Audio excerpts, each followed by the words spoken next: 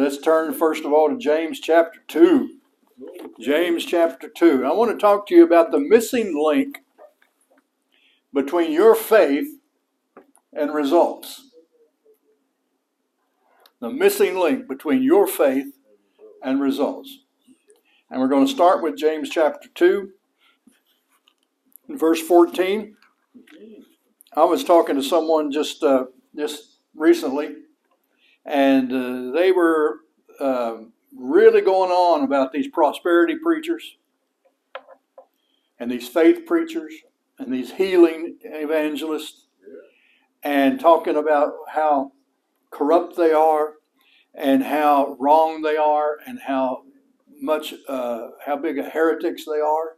And they named a few names, and I'm sitting there listening to them until I couldn't keep my mouth shut no longer. I want to tell you something. I love Kenneth E. Hagin. I love Oral Roberts. I love T.L. Osborne. I love Kenneth Copeland. And I love Joel Osteen. I love these guys. I love guys I don't always agree with. You know, John MacArthur. J. Vernon McGee. They don't love me, but I love them. Amen. John Osteen, he was like a spiritual father to me in the spirit. I love these guys. I loved Thomas Zimmerman. Y'all may not have ever heard of him, but he was general superintendent of the Assemblies of God when I was in the Assemblies of God, and what a man of God he was. A powerful preacher. Amen. Lester Sumrall. I didn't like being around him, but I loved him. He's a rough old guy. I mean, he'd dress you up and down one side and the other, you know, but you had to love him because he's so anointed. Not all these people were perfect. I'd go so far as to say none of them are perfect. I have heard things come out of their mouths that I didn't agree with. And I'm telling you, you know, they had some doctrines I can't go along with. A lot of them. I've been embarrassed with some of the things they've said. But their ministries and their callings and their anointings changed my life and helped shape me and make me into what I am today. Thank you. Amen. And a lot of the criticism you hear about the faith teaching or the prosperity teaching is it doesn't work. Well, what an indictment. You know, they don't ever say that anything about any other teaching, like the Baptist doctrine or the Methodist doctrine or all these other doctrines that have so watered down the gospel that it obviously doesn't work. You can be in a Methodist church your whole life and die at the ripe old age of 85 and never, ever get saved. Now, that's a doctrine that's not working. That's teachings that don't work. If you can sit under it for 85 years and never get saved, something's wrong. But I love the Baptist and I love the Methodists because they, you know, depends on where you are, but some of them are doing a whole lot more than us Pentecostals. You know, we talk loud and shout loud and speak in tongues and do all kinds of things, and then we let the Baptists go evangelize the world. What's wrong with that? You see, there are a lot of things that are supposed to be working that aren't working. And then there are a lot of things that are working. And I'll tell you this, you know, Kenneth Hagin and Kenneth Copeland and W.V. Grant Sr., not Jr., W.V. Grant Sr., and Lester Sumrall and T.L., all these guys, I grew up on them. When I was a little boy, I remember my mother had stacks and stacks and stacks of little booklets, those little thin booklets and newspapers and newsletters. I remember T.L. Osborne's newsletters looked like he had printed the newsletter up, and then before he mailed it out, he started with a crayon circling things and underlining things, and it looked like a mess. But I would read those things, and it formed my understanding of the Word of God. I believe in miracles. I believe in healing. I've seen miracles. I've seen healings. I've received them myself. I believe that faith is the power that moves mountains. I believe in it, faith. And I learned more about faith from Kenneth E. Hagin than I did anybody, because that's about all he ever talked about was Mark 11:22 and through 24. I learned an awful lot about divine healing from Oral Roberts, but I also learned about seed faith, about the law of seed time and harvest from Oral Roberts. He wrote a little book called Seed Faith, and I studied that book. I probably memorized it. I could tell you, it really had an impact on my life. I was sowing seeds and giving to God and giving to missions before I ever got saved because of Oral Roberts and my mother. My mother's the one who fed me Oral Roberts. I believe in healing because that's how come I'm still alive today. Growing up, my folks didn't have money to go to the doctor every time one of the kids had a sniffle. There was 5 of us kids. I went to the doctor one time as a kid, and that's because I had an earache that wouldn't go away, and they gave me a penicillin shot in my rear, and I couldn't understand that. It was my ear that hurt. And that penicillin shot revealed that I was allergic to penicillin. I couldn't walk for 2 weeks. And so she didn't have to convince me that I didn't need to go to the doctor.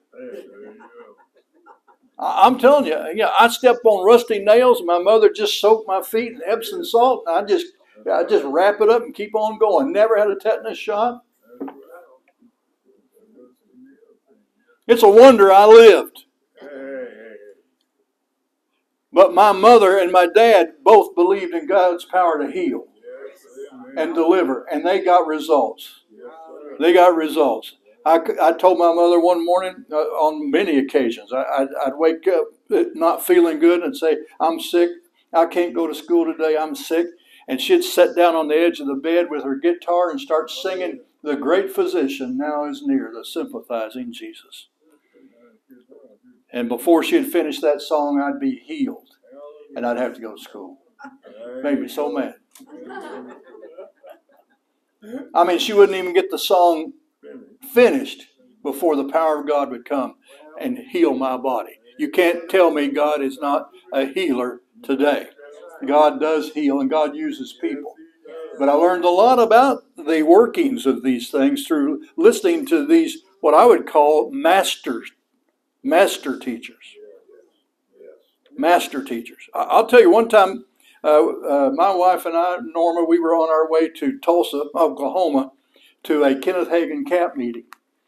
And it was held downtown in Tulsa in the Civic Center, and there'd be 10,000 people there every service. Wow. 10,000 people. This is back in the 80s. 10,000 people there. And we're on our way to Tulsa, and we're pastoring a little church out in the middle of nowhere. And we had questions. And we're talking about the questions that we had. And she got out her little notebook and she started writing down these questions. Question number 1, question number 2, question number 3, question number 4. We had 10 questions in a particular order. And so we get to the camp meeting, we go in there. There's 10,000 people there. It's the first night. We're sitting up in the nosebleed section where you had to have binoculars to see the platform. And we saw this dot up there on the platform teaching. His name was Kenneth Hagin. They had worship service. They had a big offering service, worship service. He didn't get to the pulpit till 9 o'clock that night. And people were just streaming out. And people were going home. And he's trying to preach, and you just see the steady stream of people leaving, because it was late, 9 o'clock. And he preached, and he got up to preach, and in the first 10 minutes, he answered every one of those 10 questions we had, and he answered them in the order that we asked them. It was like we were the only people there. Amen. And I still watch Kenneth Hagin on YouTube. I was watching the one this week, had 472,000 listens. Probably 200 of them were mine.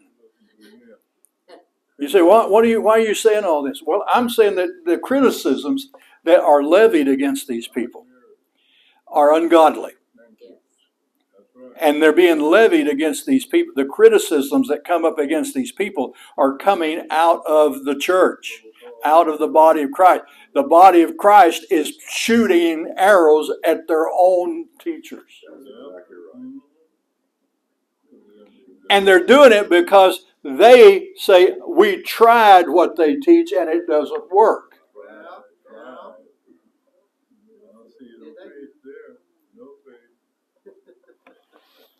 Or they'll say something like, well, John Osteen died of heart disease. And he did. And Kenneth Hagin died of heart disease. And he did. But Kenneth Hagin died about 70 years after he was supposed to die of heart disease. And John Osteen died of heart disease after he had laid hands on his wife who had stage 4 cancer and got healed. So, you know, nobody has a perfect record. I've laid hands on people who died of who had the same thing my wife died from, and I would lay hands on them and God would heal them. Since my wife died, I've laid hands on at least 3 people I know of that had stage 4 colon cancer, and God healed them. Amen. That's right. Hallelujah. Lay hands on me. So there are a lot of reasons things happen the way they happen. And we can't put God in a box, and we can't force God to do anything. Amen. There are things we can do that will move the hand of God. And faith does move the hand of God. Do you know that just because somebody needs a healing or somebody needs a financial miracle doesn't mean they're going to get one? God does not heal people just because they need healing.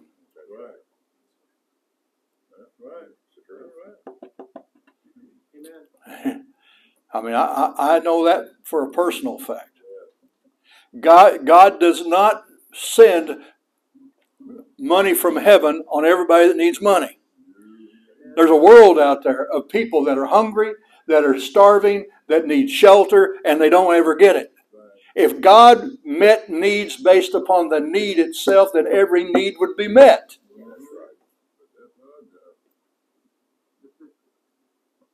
But God does respond to faith. And that's what we've talked about it before. Faith is the currency of heaven. Faith will get things out of the heavenly realm and bring them into your physical realm. We know that for a fact. Amen. And we've had all kinds of teachings on it. So what is the missing link? It's not because Kenneth Copeland teaches it. He's not a bad guy. No, not at all. Yeah, he's rich. Yeah, praise the Lord. Thank God he's rich.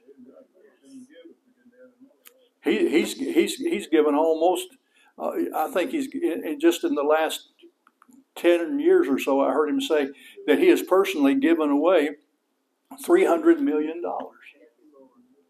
to ministries. He gives them to other ministries. He helps other ministries. He helps people build churches, dig water wells. He helps missionaries go. He's doing a lot of good. Hallelujah. Yeah. How did he get rich? Well, he didn't get rich by stealing people's money. Not a dime goes into Kenneth Copeland Ministries at the point of a gun. People give voluntarily to these ministries. You know, they talk about Jesse Duplantis all the time. Well, he's buying this big jet. He's going to spend $26 million on a jet airplane. Well, he didn't rob anybody to get the money. People gave him the money. He told them, if you give me money, I'm going to buy a jet airplane. So they gave him money to buy a jet airplane. It's their business. It's not your business to criticize them. And he didn't do some mumbo-jumbo magic on them and turn them into zombies and then get their money. These are business people. These are professional people. These are people out there in the world that are making money, and they have money to give, and they give it to Jesse so he can buy an airplane. It's none of your business to criticize them. No more than I should criticize you for where you put your money. Amen. By the way, if I happen to buy a Cadillac, brand new Cadillac, and give it to my wife to drive, it's none of your business. It's none of your business. Church people love to criticize their preacher because he's driving a car that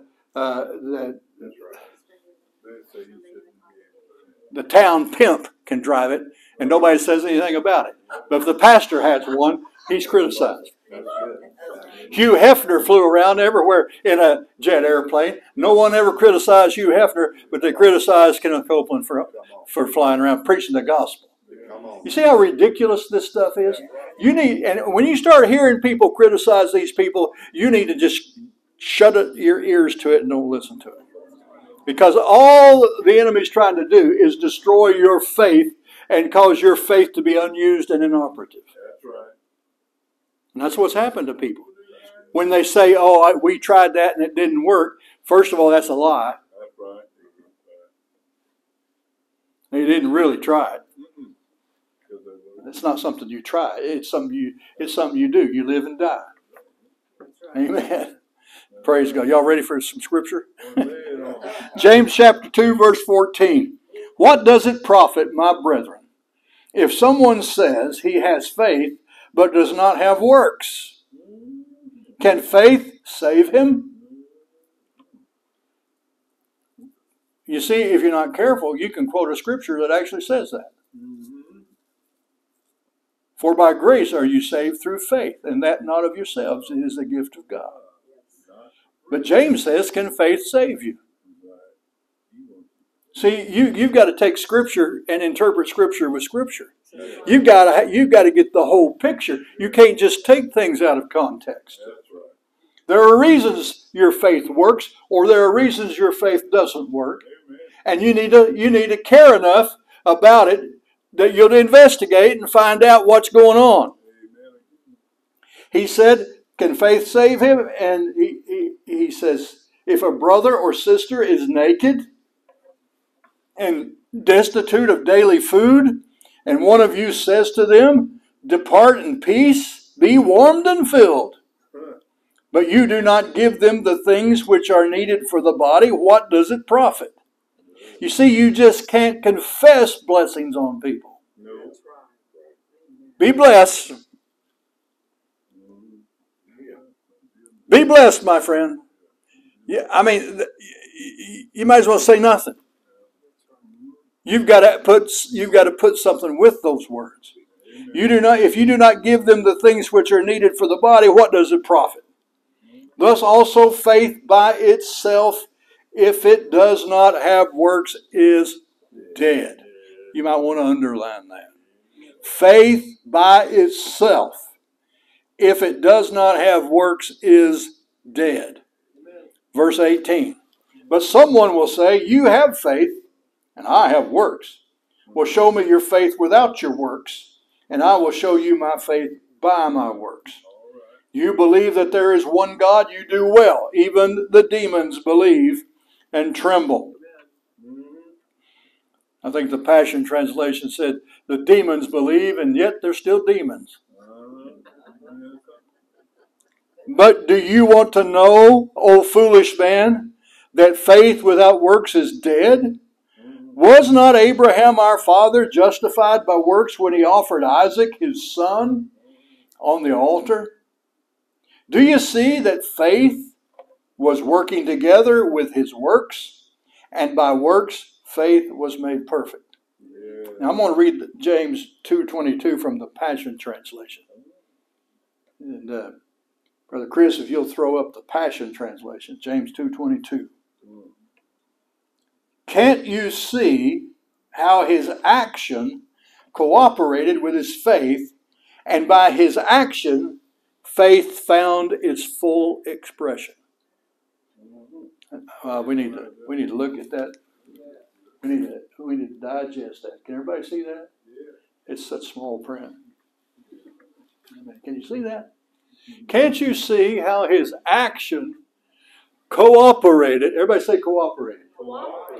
His action cooperated with his faith. And by his action, faith found its full expression. You see that? That's the missing link with a lot of people. They say they believe, but they don't have corresponding actions. That's right. That's right. And James says faith without corresponding actions is dead, lifeless, doesn't produce. Okay, let's go back to New King James and we'll look at verse 23. James 2:23. And the scripture was fulfilled which says, Abraham believed God and it was accounted to him for righteousness. And he was called the friend of God. You see then, now, do you see this? James is assuming that you're understanding what he's saying here. You see then, everybody say, I see. I see. You see then that a man is justified by works and not by faith only. Likewise, was not Rahab the harlot also justified by works when she received the messengers and sent them out another way? You see, we know that Rahab believed these messengers because of what she did. She didn't turn them in, she helped them escape. Now look at verse 26. For as the body without the spirit is dead, so faith without works is dead also.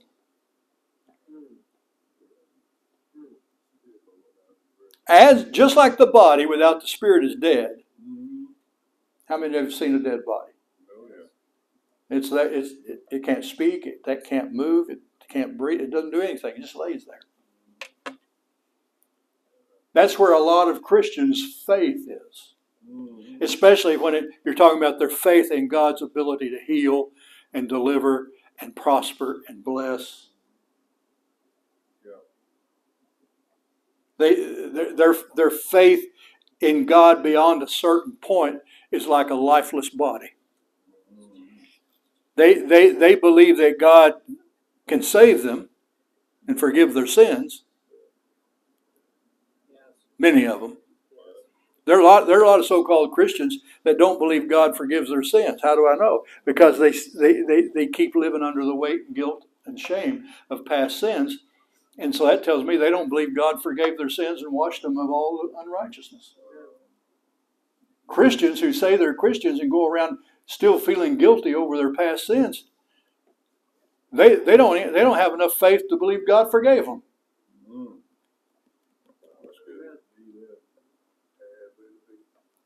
So, there are a lot of people sitting in churches calling themselves Christians that they don't even have enough faith to save them. Much less to believe that God's going to bless them financially because they're a tither and they're a giver and they sow seeds, financial seeds. They don't even get that far. They haven't even got to the point where they're rid of their sin guilt. And then they hear somebody like Kenneth Copeland or Oral Roberts on TV and they criticize them. Oh, they want your money. No, that's what you want. You know how people project their own sins onto others? Yeah. That's what's happening. All right. Hebrews chapter 11. We know that in Hebrews chapter 11, it's the Faith Hall of Fame. After this service, I challenge you to go back and read Hebrews chapter 11, the Faith Hall of Fame. Because it's talking about everyday, average, ordinary human beings who move the hand of God and who are listed in the Faith Heroes Hall of Fame. And yet they were people who, just like you, had problems in life and didn't always get everything they wanted. And it even says, and many of these did not receive the promise, but they died believing that that the answer would come to another generation. A lot of them were sawed asunder. They were put in prisons. But he calls them all people of faith. They're in the Faith Hall of Fame. They had Hall of Fame faith, and yet, like John Osteen, they might have died of a heart attack.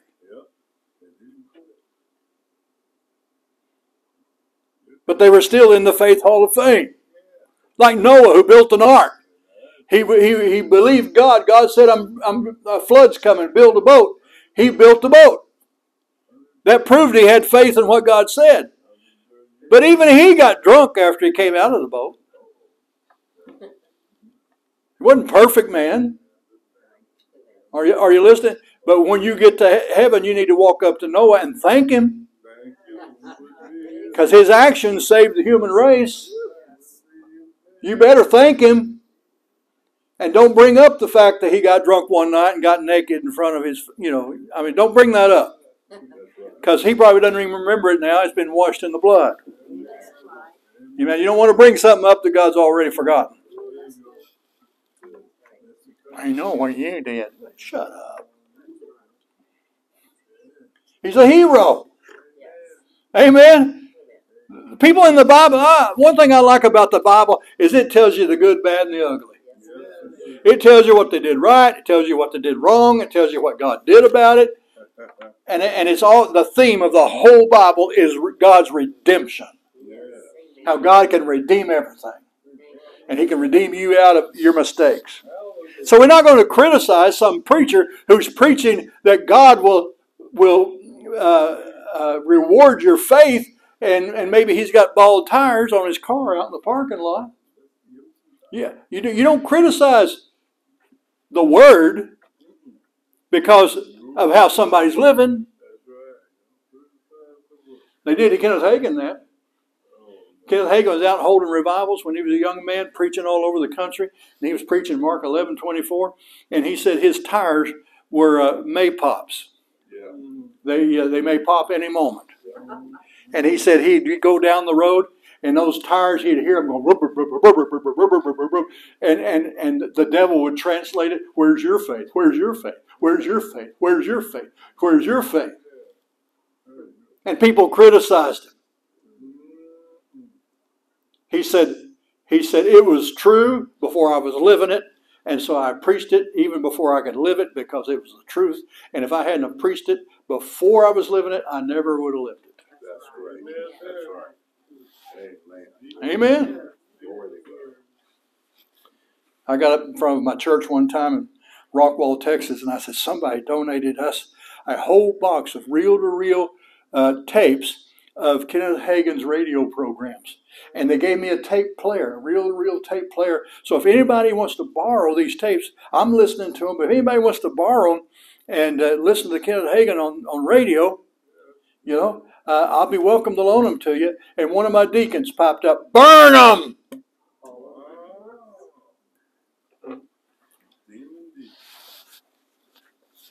Well, come to find out, that deacon and his wife were babysitters for the Hagins when Kenneth Hagin was out doing evangelism work with those bald tires. And they said his family didn't have anything. They didn't have enough clothes to wear. They didn't have enough food to eat. And he said his faith wasn't working. That was my question. Well, did you give him anything to eat? Did you give him any food? Did you help him? No. He's out there preaching that faith stuff, and it wasn't even working for him.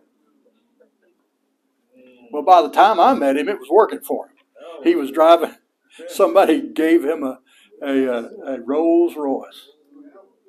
And man, he said when people found out he had a Rolls Royce, his offerings went to nothing. And people started criticizing him. So he sold the Rolls Royce and bought him a Ford Bronco.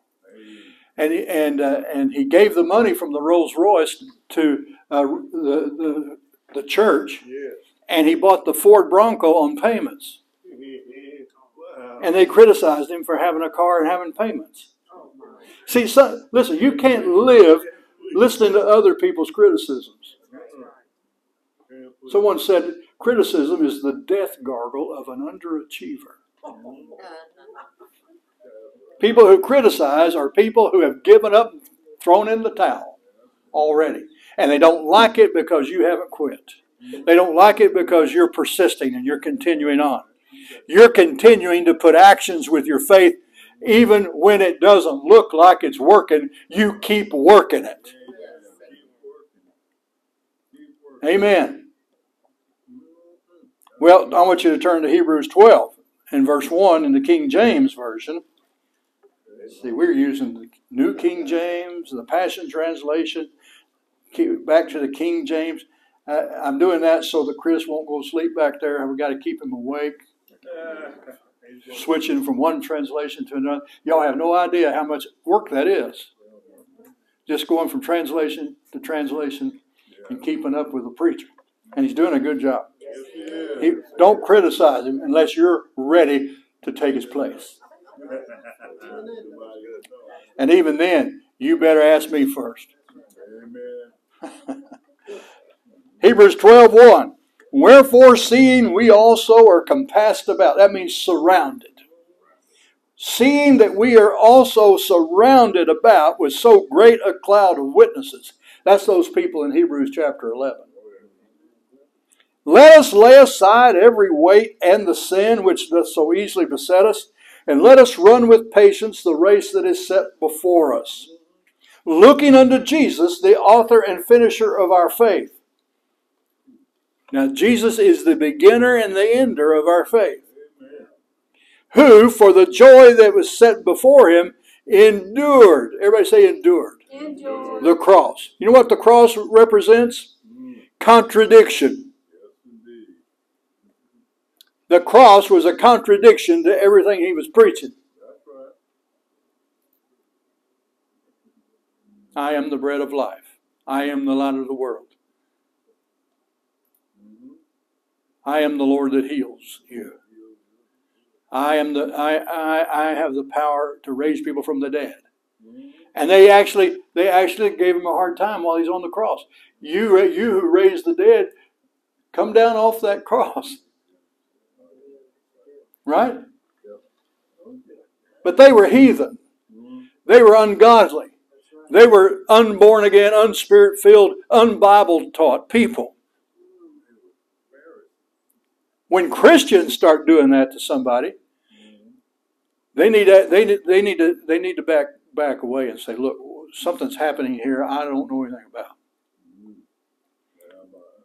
Every one of our forefathers that have gone before us, every one of these people that are standing around us as a cloud of witnesses, and the names that I named a while ago, every one of those people are in that cloud of witnesses today. Everybody that I named is dead almost. There might be one or two exceptions. They're in that cloud of witnesses. They've run their race and they've achieved the prize. And their faith is rewarded. It worked. It worked.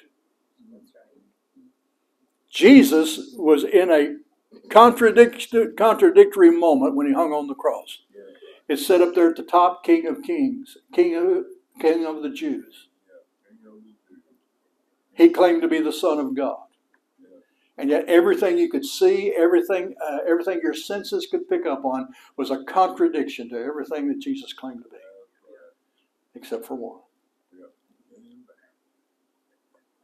And that was the Lamb of God that takes away the sin of the world. Amen? But he said, who for the joy that was set before him endured the cross, despising the shame, and is set down at the right hand of the throne of God. Now I want to tell you something. If you're going to be a man or woman of faith and you're going to live and walk by faith, you got to be ready to die by faith. You got to be ready to endure the crucifixion of others. You got to be willing to despise the shame they're going to try to put on you. If you're going to sit down at the right hand of God in power and victory and celebrate the fruits of your faith, You got to be willing to put up with folks that criticize you and think that you're weird, because you are. Amen. Faith is not a magic wand that summons a genie-like deity to do your bidding. Let me say that again. Faith is not a magic wand that summons a genie-like deity to do your bidding. Faith isn't supposed to work for you. It's supposed to work for God. Amen. Faith is our response to God's command that moves us to corresponding action. Faith is how you respond to God's command. Amen? Because He's going to ask you to do something you can't do without faith. No matter what the cost. Usually the cost is our pride. Amen. You think the Israelites felt a little foolish out there marching around the walls of Jericho? Not uttering a word? Once a day for 7 days, and then on the seventh day, 7 times around. You don't think they might have felt a little foolish with those residents of Jericho looking down on them and laughing at them? Jeering at them? Throwing rotten vegetables at them? You don't think they felt a little awkward? When you're reading the Bible and you read these Bible stories about great men and women who did amazing things, do you ever put yourself in their shoes and ask yourself how foolish they must have felt? That's all right, man of God. Just go over there and take a branch off that tree and throw it in that bitter water. That'll fix it. You think that prophet might have felt a little foolish? Oh, I got the remedy. Y'all, hey, everybody, don't worry, we're going to make this right. I'm going to go over here and I'm going to chop this branch off this tree and I'm going to throw it in the water, and that's going to fix the water where you can drink it. Now, and they probably said, you go first. What do you think went through the mind of the guy who had the withered hand? Jesus comes up to him and says, well, stretch out your hand, man. No, not that one. The withered one. Stretch that one out. What you're talking about? We don't see any hesitation. We don't see, Jesus just had this commanding voice, this commanding look in his eyes, that the guy just... But everything Jesus did required some corresponding action on the part of the people. The woman who had the issue of blood, she had to press through the crowd. And what did he say to her? He said, thy faith hath made thee whole. Hey, your faith works. How do we know she had faith? Because of what she did. She did something. She did something. What about Lazarus being raised from the dead? What did Jesus tell them to do? Roll away the stone. Martha said, but Lord, he's been dead 4 days by now. He stinketh. Jesus said, roll away the stone. And so they rolled away the stone. Lazarus would never have been raised from the dead if they had not obeyed Jesus. Well, we didn't have a whole lot to do with it. All we did was roll the stone away. That was a corresponding action in response to the command of the Lord. You see, when God tells you to do something and you do it, that's your faith at work. If nothing's happening, maybe you aren't listening. He that hath ears to hear, let him hear and understand. And once you understand what the Lord says, Noah, go build the boat. Took him over 100 years to build that boat. And they were laughing at him the whole time. If there were insane asylums, he would have been put in one. They probably didn't tie his hands and bind him up because he was the major employer for the town. All those people worked for him for 100 years. But when it came time to get on the boat, they didn't get on the boat. Because their faith didn't take them onto that boat. Can you imagine doing a job that takes you over 100 years to do, to build something that had never been built for something that had never happened before? With everybody in town laughing at you and calling you an old coot? Your own family ashamed of you? You know? There were no cousins on board that boat. There were no nieces and nephews, brothers or sisters on that boat. Just Noah and his sons and their wives.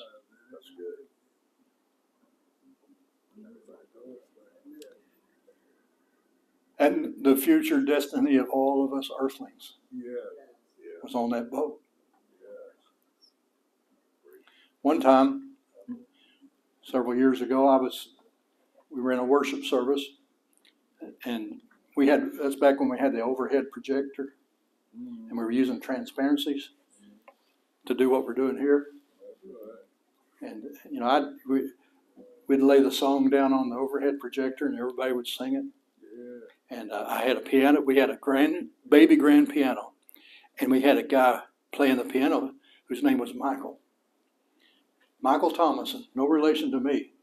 Michael Thomason, a genius. He was a genius. Another story. Then we had a Christian school, and the principal of our Christian school was a Baptist guy that I had hired to come and run this Christian school. And his name was also Mike. And Mike, the school principal, had a blind eye. One day he's working on his house, and he's hammering a board in his closet, and the board fell, and a big old rusty nail, went right through the pupil of his eye and stuck. Sunday afternoon. And his family put him in the car, took him off to Parkland Hospital, Dallas, Texas. Y'all remember Parkland Hospital? That's for John Kennedy was declared dead.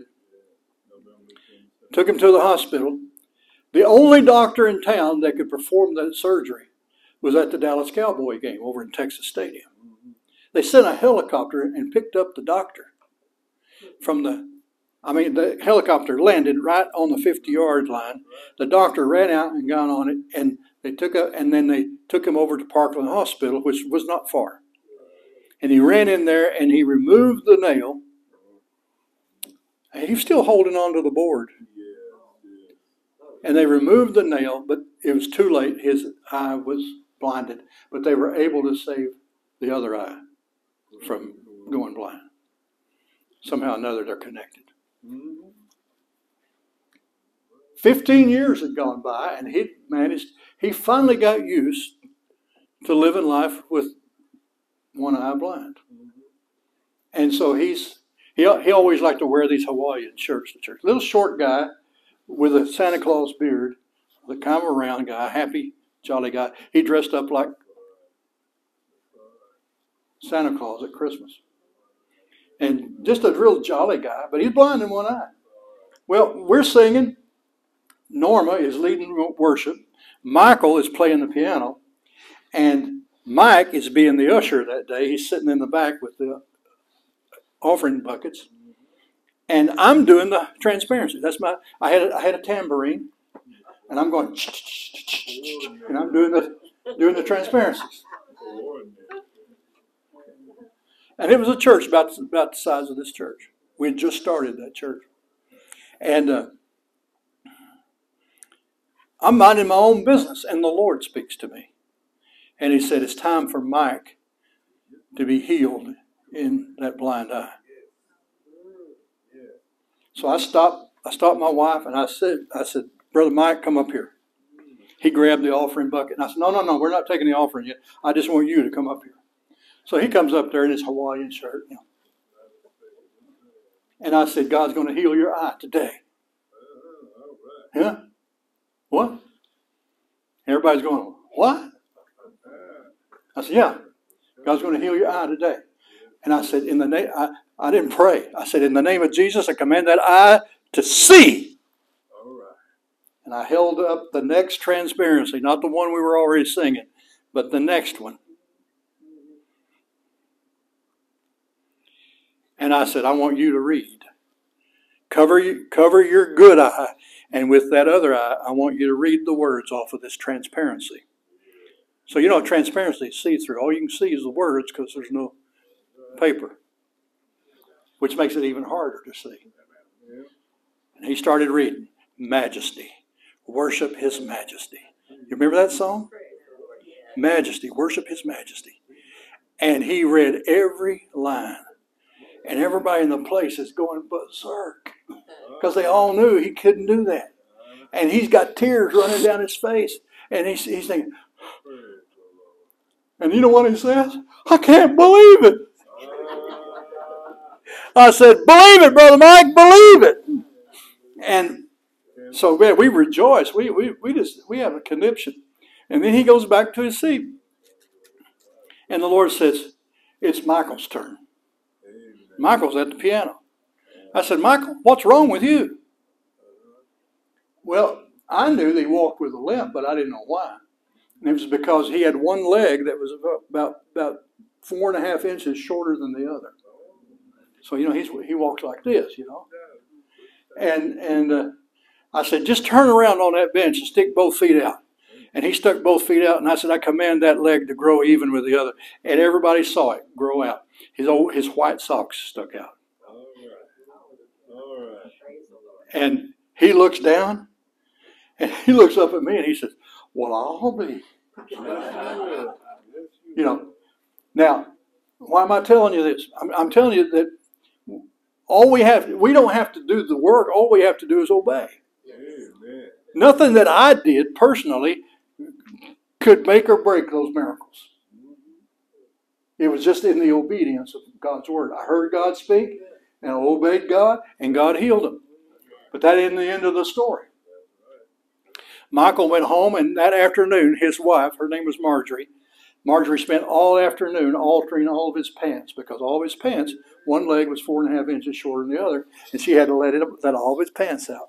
He came to church that night. His legs were the same length, and he's walking normal, and he played the piano better than he'd ever played it before in his life. But now here's the thing. After it was all over, they had to take their stand. Michael with the blind eye, he hung on to his healing for 3 years. But after I was gone and no longer there to encourage him in the word, no longer preaching the word of faith to him, and he started going back to a Baptist church, they said, you can't be healed. God doesn't do that anymore. And he lost the vision in that eye. Michael Thomason, on the other hand, he stayed true and faithful to the day he died, and he never walked with a limp again. Both of them were healed in the same service. What am I saying? I'm saying, your faith is powerful, but you gotta put actions with it. And you can't let people talk you out of it. Faith does come by hearing. Romans chapter 10, verse 17 says that faith comes by hearing, and hearing or understanding by the word of God.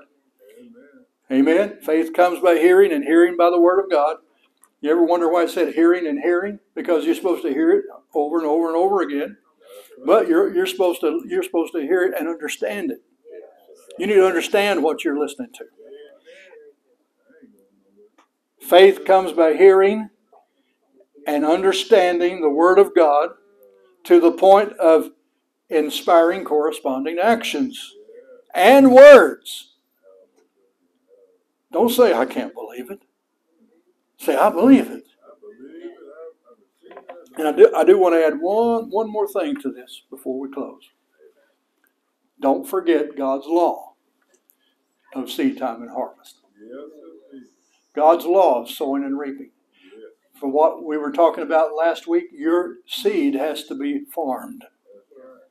In order for your seed to be fruitful, You have to watch over it. You have to guard it. You have to weed it. You have to protect it from the vultures. You've got to keep people from walking across your corner of your property and trampling your harvest. You've got to keep the cows out, put up barbed wire to keep all the animals from roaming into your field. Amen.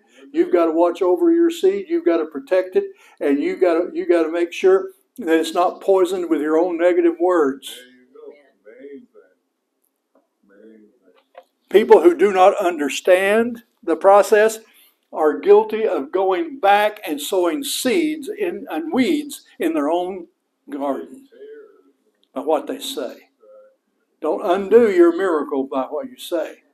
Use your words to reinforce your miracle. What am I saying? Give glory and honor to God with your mouth. Always give glory and honor to God. When you receive from God, thank Him for it. Glorify Him. Praise Him. And don't let people rob you of it with their criticisms. I noticed this about Kenneth Copeland. Kenneth Copeland doesn't have a jet. He has a whole fleet of them. He's given airplanes to other ministries. He sows continually. And he's criticized probably more than any other preacher in this country. And that's Joel Osteen. Joel Osteen gets criticized a lot. And if I was Joel Osteen and I was pastoring that church, I'd pastor it a lot differently than he does. If I was preaching on TV like that all the time, I might do it a little bit differently. But until I'm doing as much as he's doing, I have no right to say anything about what he's doing. And you don't know his heart. You don't know what's going on behind the scenes. I think his wife ought to sit down and quit being a teacher because she doesn't know the word. You know. But you know what? She's not my wife. It's not my church. It's not my business. I have my preferences. Amen. I like Joel. I think he's a sweet guy. I think he's precious. Amen. Amen. He's new. That's the only church he's ever pastored.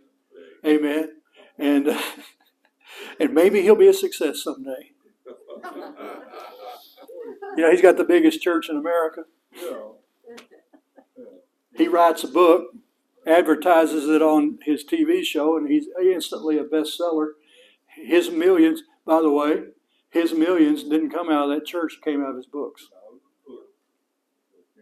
People criticize him for his lifestyle. Well, you know, if I had a bestseller and I sold 5 billion copies of it and I was a billionaire off of that, I'd guarantee you I'd buy what I want to buy, live how I want to live, and drive what I want to drive. And it's none of your business because it's my money. But you hear all this stuff that people put out on the internet. You believe everything on the internet, right? But who do you see criticizing these people the most? People who couldn't move an anthill with their faith.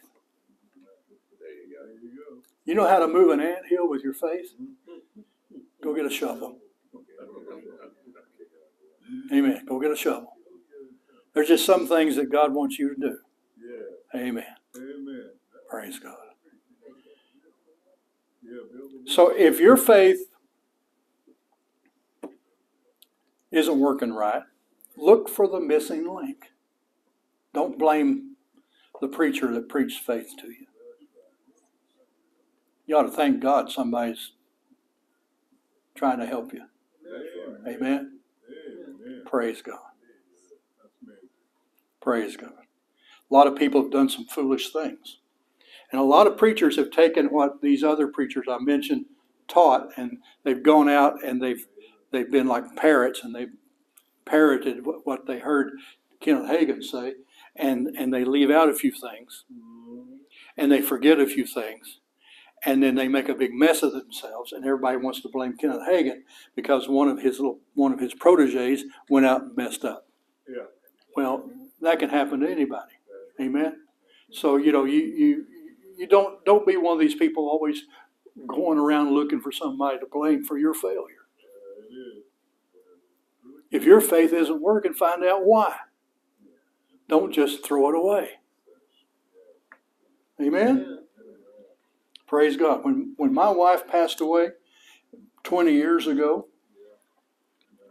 of cancer, I'll tell you, it shook me. I felt like a failure. Every dream I had about her for a long time, she was always mad at me. In the dream, she was angry with me. And I knew it was because I let her die. Well, that wasn't her, that was me. Me feeling like a failure, me feeling like my faith, somehow or another, I had failed her. And I'll tell you, I went through it. But you never knew from what I was preaching that I was going through that and doubting my faith. Because I just kept preaching. I kept preaching it because it was the Word of God. Not because I had a failure. And today, I'm not sure I had a failure. I'm not sure there was a failure. Because it's appointed unto man once to die. And I just believe that God loves her.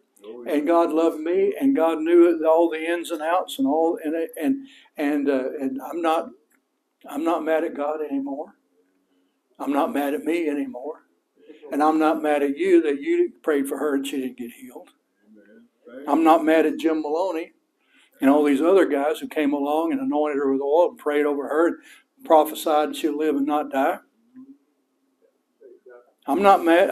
I'm not mad at anybody anymore. I'm content. I'm content to just wait and see when I get to heaven, find out what the missing link was, if there was one. But you don't throw the baby out with the bathwater. You keep, like I said, I kept praying for people who had the same thing she had, and God would heal them.